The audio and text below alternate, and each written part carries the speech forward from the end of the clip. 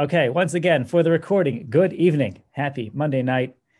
Very excited to be here for another installment of the Monday Night Class series. This is following along the heels of last year's incredible series of the 19 Blessings. We had a kickoff of this year's series with Rabbi Feldman last week, beginning the first of the 13 principles of faith. These are some of the most fundamental, basic principles of Judaism, and it's high time that we learned about them. And I include myself in the we, because obviously I have much to learn. And specifically this class, whereas last year, whenever we displayed the 19 Blessings classes, I always vetted them ahead of time. This year, despite my greatest of intentions, I didn't have a chance to watch this class yet. So I'm watching in real time with you, learning along with you at the same time. I have my pad here. I have a pencil, and I'm going to be taking notes because everything that Rabbi Lapiansky says, Rabbi Aaron Lapiansky says, is so valuable. And he's talking about the Rambam, and everything the Rambam says is so valuable. So there's a double value being presented tonight. I want to thank our sponsor for tonight, Alan and Roberta Shear, in honor of their children and grandchildren. Many of you may know that Alan and Roberta's son, Yitzi, who I think around here was once known as Mitchell, is a Rebbe in the Yeshiva of Greater Washington, where Rav Aaron Lapiansky is the Rosh Yeshiva. Rav Aaron Lapiansky is much more than that. He's also my Rebbe, and has left an indelible mark on my life and the lives of many, many, many who come come into his realm. And every couple of months he gets more and more well known through his incredible writings and publications, teaching Torah, teaching a Torah approach to life.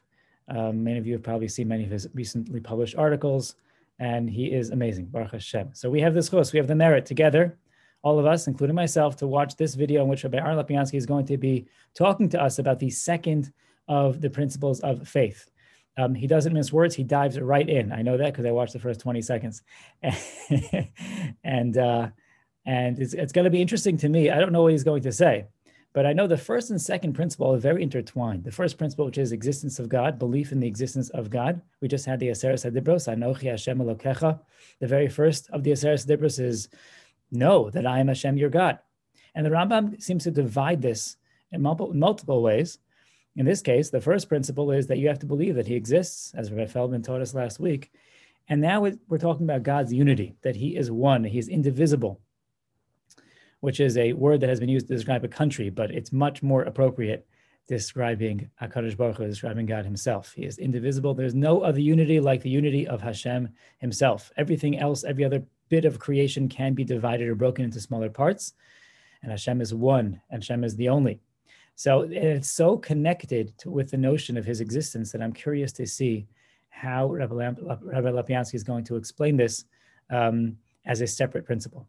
So without further ado, I'm going to step aside and make way for the Rosh Yeshiva, Rabbi Aaron Lapiansky. Here we go.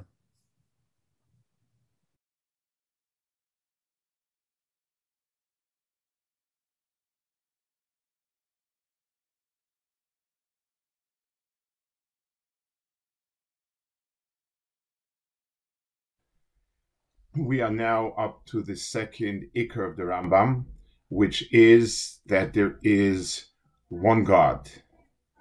Now, this is something which requires explanation on many levels.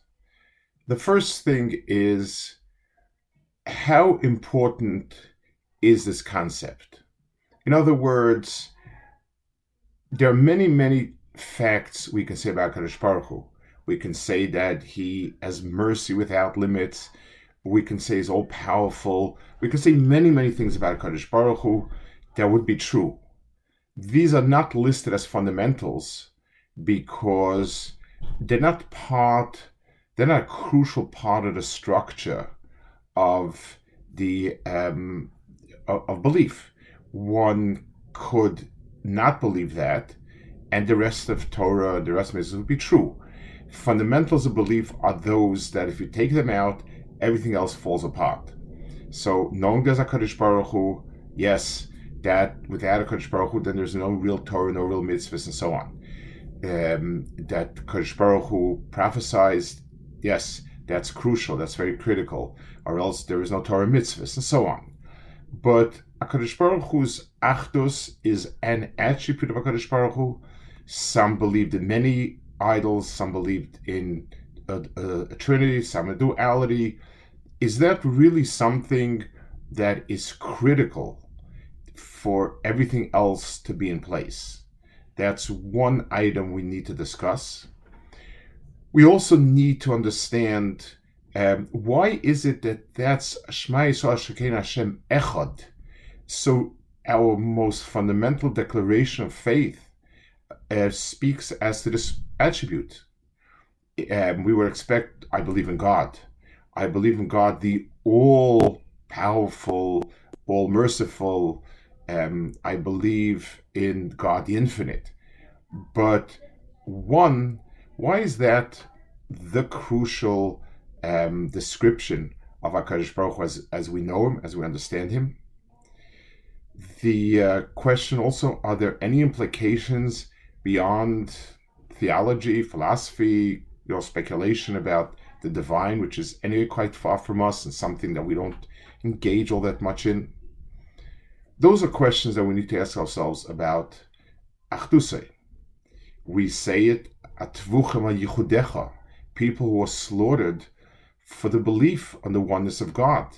And this obviously comes in the heel of Christianity, which was always pushing the Trinity and so on. Those are all questions that need to be addressed and need to be spoken about if we to understand this fundamental. So let's start with the Rambam. The Rambam, in his introduction to Perek Chelik, speaks about the fundamentals. This is where he lists them as 13 fundamentals, and the fundamental belief in the oneness of God, he said, is built on the pasuk Shema Yisrael Hashem Elokeinu Hashem Echad. That's all the Rambam tells us. It doesn't tell us more than that. We'd like to go to Hilchos Yesodei Torah, where the Rambam discusses fundamentals of faith, and let's try to look at that a little bit.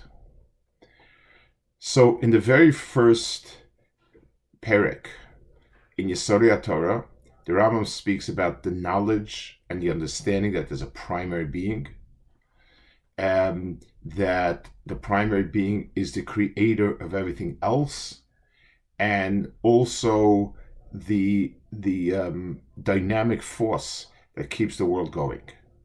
That the Rambam puts together, and the mitzvah is Anochi Hashem Elokecha. And it comes together with a prohibition of Lo Yelocha Himachem Al Panai.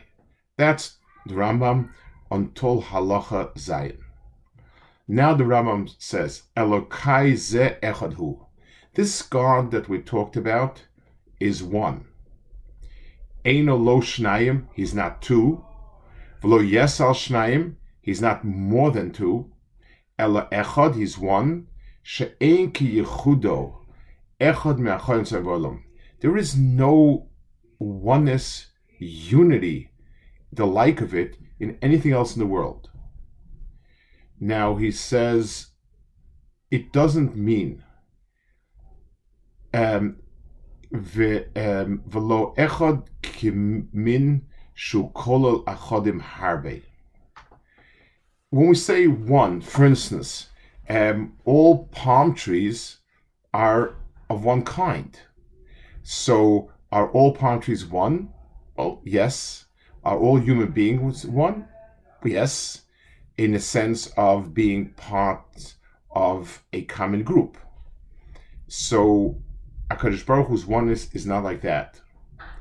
V'lo echad ki guf shu nechlak lemachlekos l'ktzavos. Nor is he like a body that can be subdivided into sections. So HaKadosh Baruch Hu's oneness is not one that includes many individuals. It's not one that is comprised of many sub-elements. It is a oneness that nothing like that exists in the world. Everything in the world that we describe as one, as unique, it's part of some system. It consists of pieces. We don't have anything like it in this world. Now, the Rambam gives now a different, the Rambam now gives a proof for this. And that's very interesting that he sets out to prove it, which he does not do in the Pirush HaMishnayos, but he does it over here. And the Rambam says, Elohoyu ha'alohus harbe ha'yugufin gvios. If there would be many gods, there would be an association of gods, a god kind. So they would have to be physical bodies. The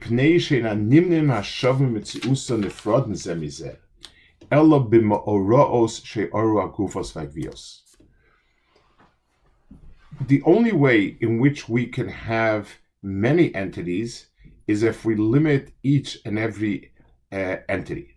For instance, if somebody says there are two Yankel Goldsteins, reasonable? Describe them. They look exactly alike. Some difference. Perfectly alike. Okay. So tell me where Yankel Goldstein 1 is located and where Yankel Goldstein 2 is located. In the exact same space. They're both standing in front of the shul.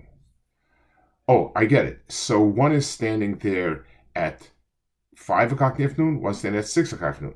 No, they're both standing at the same time. So at this point, we realize we're talking about an absurdity. The same being, the same place, at the same time is nonsense. Then we're talking about the same thing. The only way I can make a rational statement, a statement makes sense about two Yankel Goldsteins, is either Yankel Goldstein 1 is tall, the other one is short. I can say this one is in New York, this one is in Detroit. I can say they're both New York, but one was there 5 to 6, one was there 6 to 7. I've got to limit them. By limiting them, I can now say I have two of them. I can't say I have two of them when they are the same one, the same place, same time. So if we're to say there are two gods, then I have to be able to somehow limit each one and say they're in different place, different time. Once one is able to do X, one is able to do Y. One's limited by this, limited that. But if both of them encompass everything, then I'm basically just spouting foolishness. It's silliness. There's nothing there. So having more than one God means defining God with some limit. There is a debate that the Ramban engaged in with a Christian theologian. It's printed, and the Ramban pushes hard and asks him, is your God not three? So his answer is, he's three that's one and one that's three. A beautiful formula that means nothing. So Ramban says, let me ask it a little more clearly. Can Godhead A disagree with Godhead B? If the answer is yes, then we have three separate entities. If the answer is no, then you're basically just rehashing the same thing. You're not saying anything. It's one. So call it whatever you want. It's just like if I have a table and one person says, this is my handiwork. One person says, this is why I eat supper. One says, this is why I eat lunch. We're talking about the same table. Each one just referring to the way you'd like to refer to it. And it's the same table. So if you cannot define each one, which means limit each one, then it's one and the same. So the Rambam says, if there is more than one God, God is no longer infinite. There is some finite quality to it. Is limited. The God of mercy cannot do punishment. The God of punishment cannot do mercy. That's already defined, each one and given a limit. So and he says, and if you have defined and limited any one of the gods, then there is nothing that can keep the universe going perpetually. The Rambam's strongest proof, strongest sense of HaKadosh Baruch Hu running the world is the continuous motion of all the planets and everything. That is more than the actual creation of it, just the continuous motion we see, and that the continuous motion requires something to keep it moving. So he says, "V'lekeinu b'shma hol v'kochov elokates ve'eno posek shagilgal agalgal sovev tamid." You see that the celestial bodies keep moving. Ein koch guf, so therefore it cannot be something corporeal, and therefore it does not have any qualities which can define it as a subunit. And therefore he says, for Yediyah stuff is said, this understanding, this acknowledgement, this knowledge and acknowledgement is a mitzvah's essay, Shem Hashem Elokeinu Hashem Echad. So this is also, so the Rambam refers to the mitzvah Hashem Hashem Echad, but the Rambam forces a proof on it that the very proof of God, of God's existence, is the proof of his unity. And then the Rambam brings some more proofs along those lines. We speak about HaKadosh Baruch Hu in the Psukim as being in heaven and earth at the same time. That sort of describes the limitless sense of God, and therefore it cannot be a body, because a body cannot be in two places at the same time, and it cannot be, it has to be one entity. That is the Rambam's approach to it, proof to it, and where he sees it rooted. The going through it, understanding it, acknowledging it is that point over here. So the Rambam A says it's an obligation to believe. Hashem Hashem Echad is our most fundamental statement of belief. 2, the Rambam says that it is something which is rooted. It's not in the core belief of HaKadosh Baruch Hu as we understand it. It's not the next stage of belief about HaKadosh Baruch Hu, but if we really understand our core definition of HaKadosh Baruch Hu as being infinite, there cannot be two infinites. By definition, by just thinking about it, we come to that conclusion.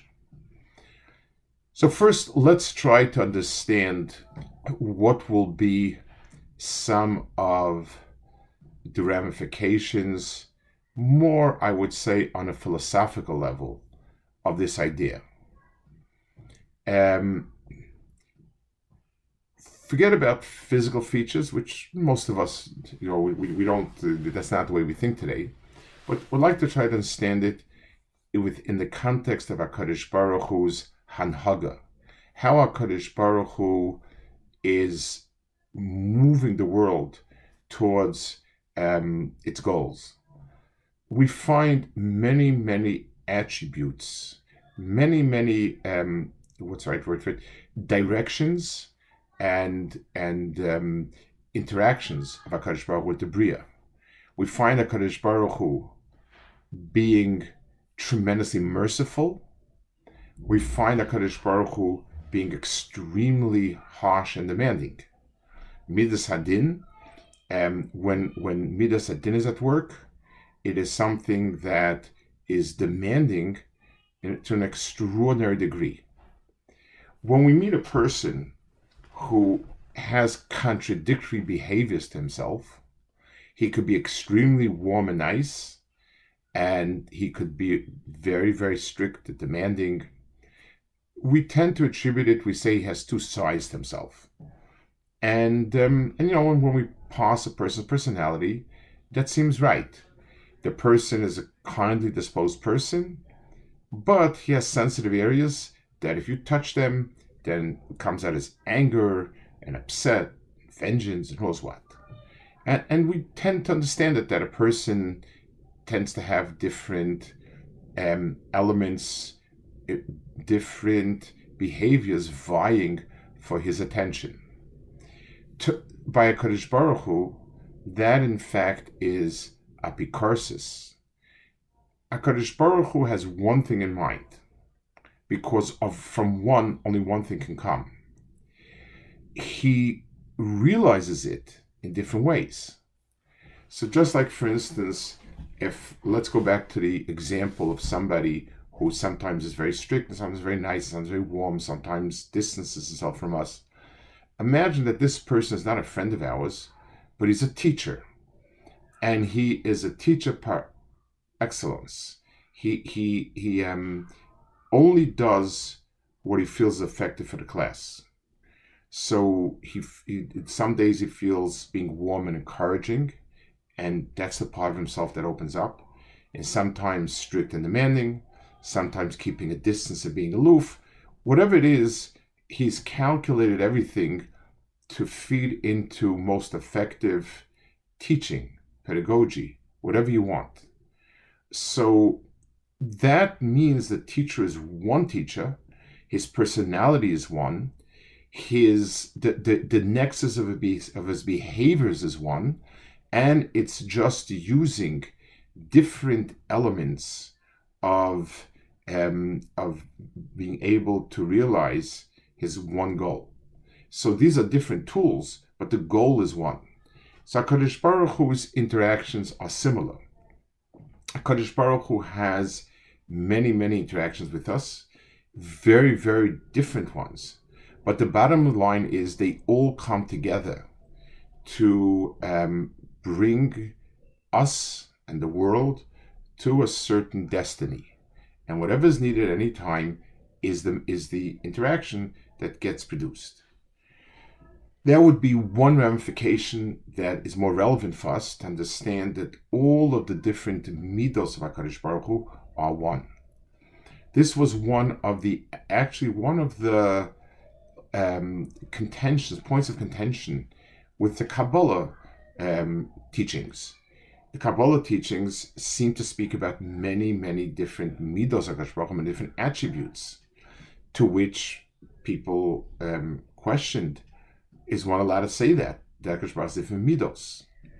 And the answer is, if these midos are defining core behaviors, the answer is an absolute no. If they're defining interactions with us, the answer is sure. So for instance, somebody's going to come along and he's watching a dentist at work, and he's going to say, dentists have split personalities. Sometimes they drill holes, sometimes they fill holes. So it's two separate people, two separate personalities. The answer is no.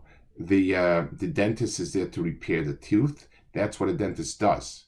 Sometimes a hole has to be made, sometimes a filling has to be put in. But it's one and the same. Sometimes a tooth has to be taken out, sometimes a tooth has to be put in. The goal is that a person have a set of teeth that work very well. That's one goal. And there are tools, there are means for that, which sometimes seem to contradict. So too with HaKadosh Baruch Hu and his midas. That's the appropriate way to look at it. That is as regards HaKadosh Baruch Hu's midos.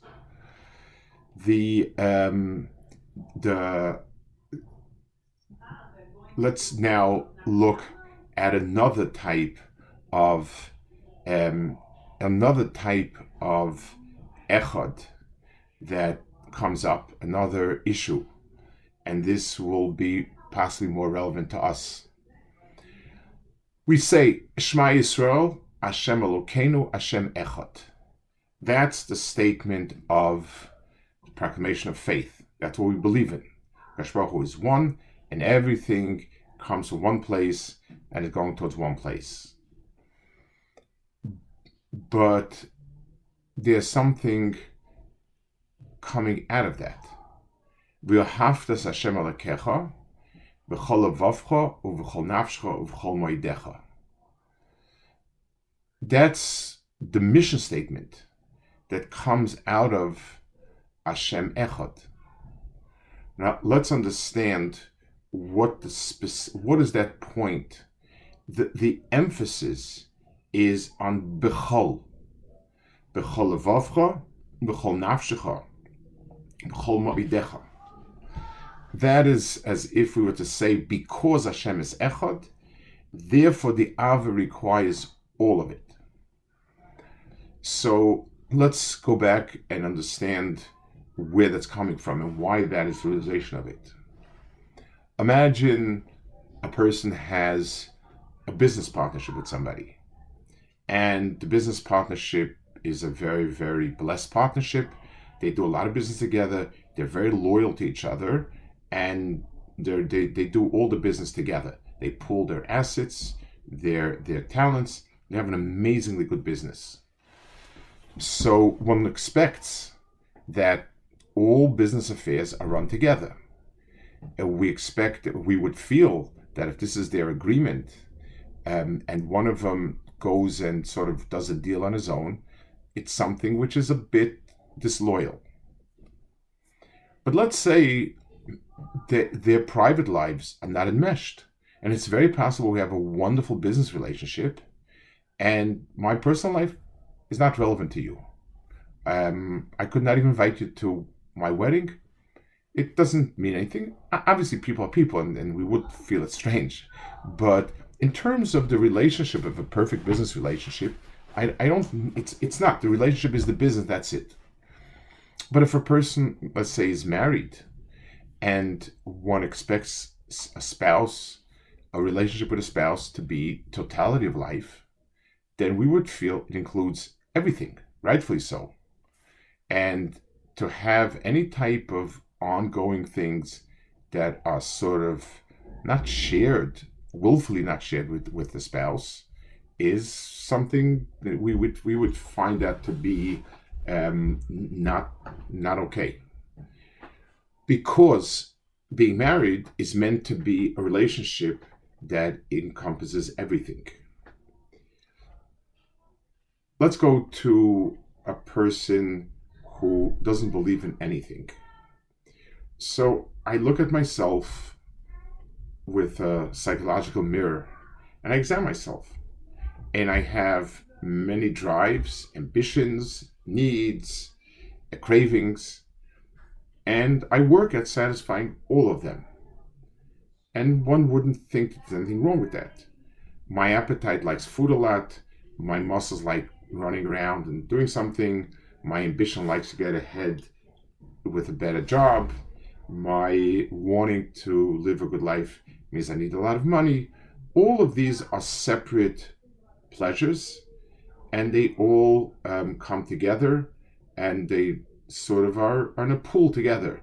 But to say that I should do everything just for the sake of getting good food, because I like good food, I like other things also. It would be silly. Why not spend some money on going to a good climate and enjoying warm weather or cool weather? So because a person who is secular would see a person as being consisting of different parts and pieces, it is perfectly valid that each piece looks for its own satisfaction. The Rambam, in his introduction to Shemona Prakim, which is the introduction of Pirkei Avos, he starts by saying that even though the scientists / philosophers have divided the human soul, and he used the word soul not in the Jewish sense, but in the way it's used in a general sense, even though they're divided into different parts, they're not 5 different souls. They're 5 branches of one soul. And I think the Rambam, it doesn't really say why it's important for him over there, but I think it's important because the human soul reflects very much HaKadosh Baruch Hu gave him a soul. And to say that a human being consists of 5 parts that don't emanate from one central point is really something that would be questionable. So person is one, and so a secular person sees as many parts. Let's now move on to the idol worshippers' sense of the world. The idol worshiper lives in a world that has a lot of mafia chiefs and fiefdoms.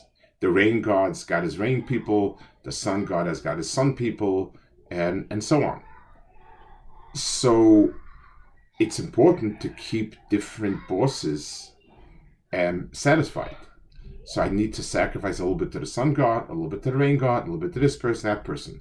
I need to do some of the things that they ask me to do. At the end of the day, I'm doing different things to appease different gods. It's not much different than the secular person who's trying to appease different parts of himself. So the secular person sees the master of man being different internal bits and pieces of a person, and the idol worshiper sees different outside idols commanding it. But it's the same thing. And therefore, it's going to be it will be the same result of having different parts and different pieces. But if I believe there is one God, then I believe there is one core neshama. True that the neshama in a person has parts, has many different pieces, bits and pieces that are radiating and demanding attention and needs, but it comes to one, and I can make a cheshbon, which is the important one, what overrides what, and so on. So Hashem Elokeinu, Hashem Echad, requires us, obligates us that the entirety of our self is dedicated towards one thing.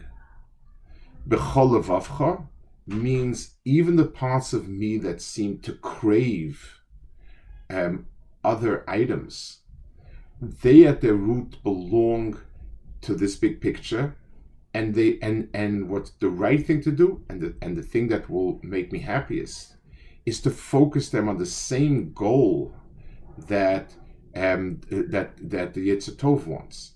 Yetzer Hara is just forces that allow me to function in this world, an appetite, a desire to have a family, and so on. But the goal is one goal, because there is nothing more than one goal. The same thing is true b'chol nafshecha. Living in this world and an afterlife are not two separate items. There's one soul and one life, and therefore that real life is an afterlife. And therefore, even my present life, though it brings much good to me and helps me get the afterlife that I want, that it really is me, so I need to subordinate that to that afterlife. And if push comes to shove, that's what I need to do. B'chol ma'odecha means not only I myself am totally a product of one God's will, but any assets that I've accrued, assets, talents, opportunities, anything like that, also comes with one purpose. I don't have any extras around my house. Every single piece that HaKadosh Baruch Hu gave me needs to be used for one purpose, because one God has one purpose in mind.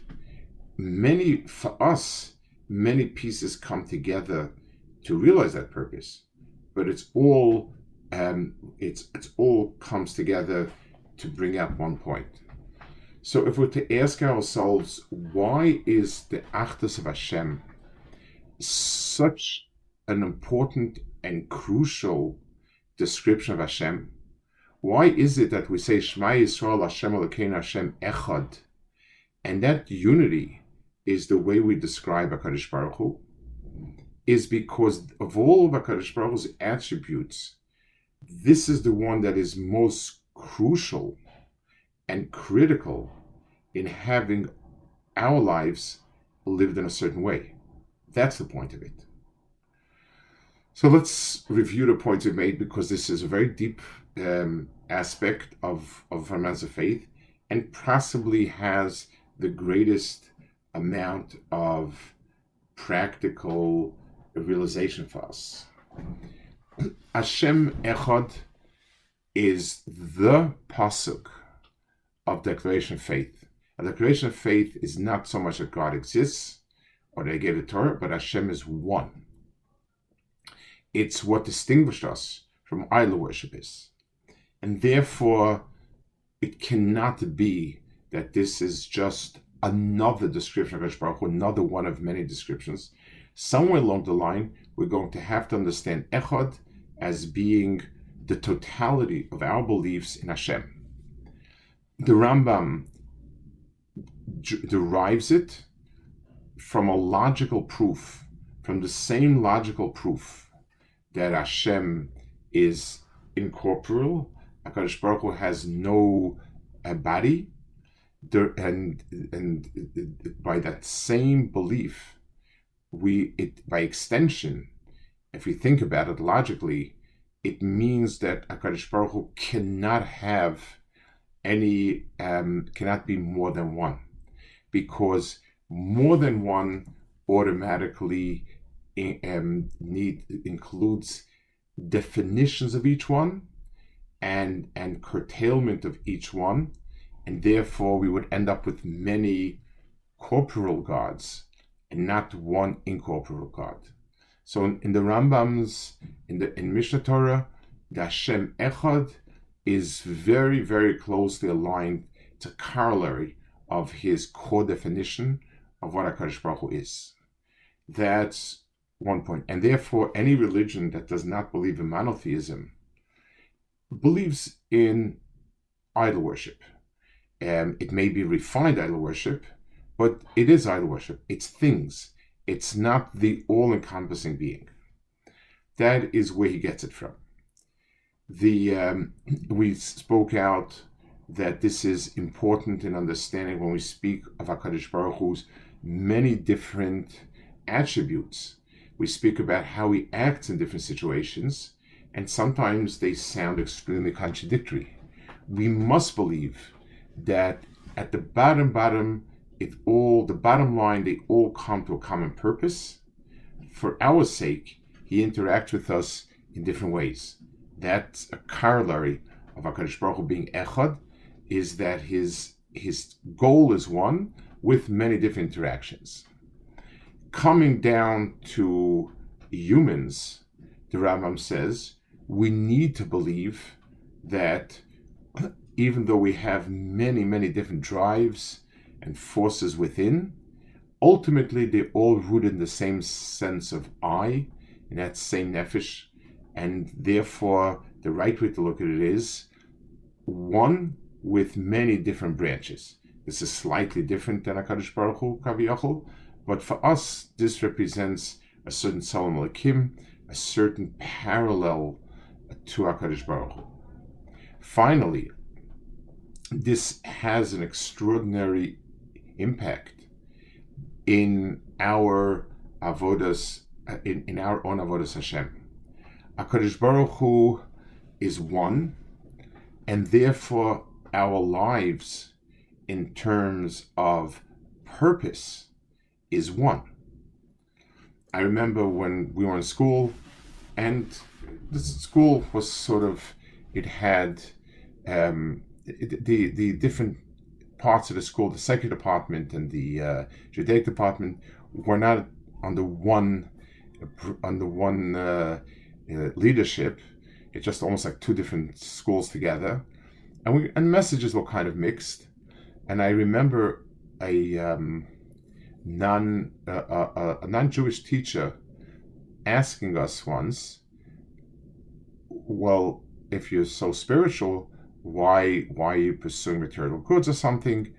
And a boy thought, and he said, we're taught that a person needs to have two goals in his life, a Jewish goal and a secular goal, which was, I guess, the unintended message or consequence of having it two separate messages. That certainly is against the very core of what we're speaking about. It makes two gods in the world, and that is wrong. So we have a mitzvah. The mitzvah that comes out is V'ahavtas Hashem Elokecha b'chol. the type of love to HaKadosh Baruch Hu, the type of being engrossed in Avodas Hashem, demands totality. Because if HaKadosh Baruch Hu is total, then everything has to add up to one bottom line. There are not many conflicting forces in a person. There are many tools to realize one goal. There is no room in a person's life to realize two goals. There are many, many steps and many, many pieces to be realized, but the goal is one goal. And this requires b'chol levavcha, even the drives in a person that are seemingly physical drives, that they be harnessed and directed in accordance with the bigger picture. Just like somebody who's a businessman who's totally immersed in his business, there's nothing he does without thinking, what's the purpose of business? He designs the showroom, he designs his office, everything is done with an eye towards how will it get me. That's b'chol levavcha. B'chol nafshecha says, there are no two lives. It's not as if I can choose this life and the life to come. There's one life. This life is a means to get other life. And therefore, I need to take everything and dedicate it as well as Hashem. And if it means that the life has reached a point where there cannot be any avodas Hashem, then it has to cease. That's b'chol nafshecha.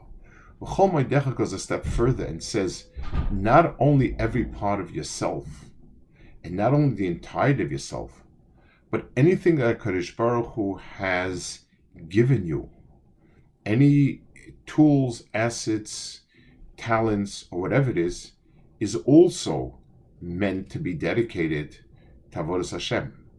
And that's b'chol moedecha. So, yes, when we declare HaKadosh Baruch Hu's being one, Shema Yisrael Hashem Elokeinu Hashem Echad, first and foremost, we're touching on a point that basically encompasses everything. HaKadosh Baruch Hu's existence, incorporeality, totality. Hashem Echad doesn't just mean one, it means unique, and it means total. This definition is core to what we find HaKadosh Baruch Hu, and that's why we are most nefesh on Yehuda Yisbarach.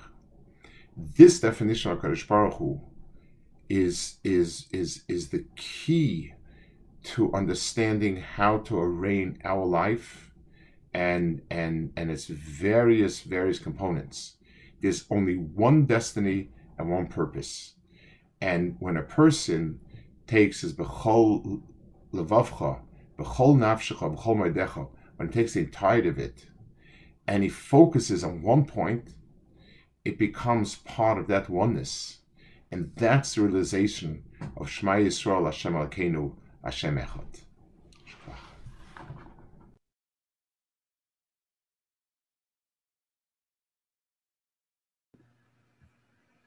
Okay, what a wonderful class by Rabbi Lapiansky. Again, thank you, Alan and Berner Share for your sponsorship. I was thinking there's so many points to speak about regarding this topic and regarding this shiur, this amazing shiur. Whenever he speaks, things always unfold slowly and carefully and come together in a beautiful way at the end. He started off with the question of why is it critical that we understand God's oneness? And also the second question of how is this kind of aloof philosophical concept relevant to us? And I think he did an amazing job of fleshing both those points out.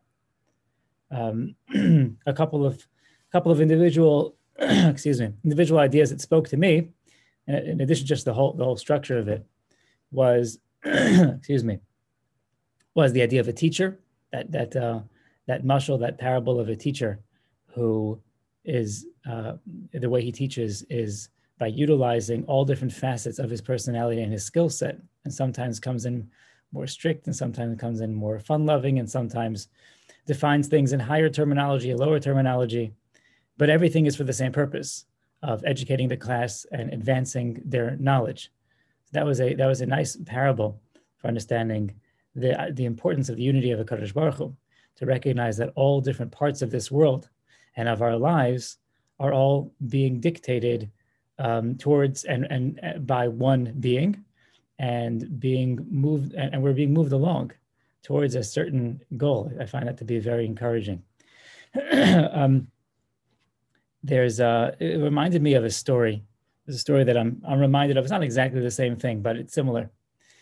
There was a story told of a Hasidic Rebbe, actually the Baal HaTanya, and he had his grandson, who was the third Rebbe in the line of Rebbes of Chabad Hasidus, the Tzemach Tzedek. His grandson was raised in his home, and there was once an occasion in which the grandfather was holding court and was hosting and interacting with a long line of visitors who had come to see him. And his grandson came scampering in. It's kind of funny to talk about scampering in this incredible sage, but he was, even sages were young at one point in time. And he came scampering in. He wanted his attention from his grandfather. And I think he cut the line. He came in, and his grandfather asked him, "Avu is dein Zayde? Where is your grandfather? Where is he?" Dr. Straczynski, you can correct my Yiddish. Where's your grandfather? So he goes and he grabs he tugs on his beard, and he says, Das is mein Zayde. This is my grandfather. And the grandfather says, Nein. No, this is mine, but this is my beard. This is my beard. It's not Zaidi. So he said, "Where's your Zaidi?" So the boy grabs a hold of his, and he gives him a big hug, and he says, This is my Zaidi. And the grandfather says to him, Nein, das ist Zaidi's boich. This is my stomach. This is not Zaidi. So the little boy, very smart, realizes the game. And he just, in an instant, he just runs away. No one knows what he's doing. And he runs to the door, and he pretends almost that he gets his finger caught in the door. He says, "Oy, ow!" And his grandfather drops everything and runs to go grab him. And he says, das is mein Zaidi. That's my grandfather. As he goes and he runs to help him. Reminded me of that story because the theme, the message behind it is he's trying to teach him a lesson.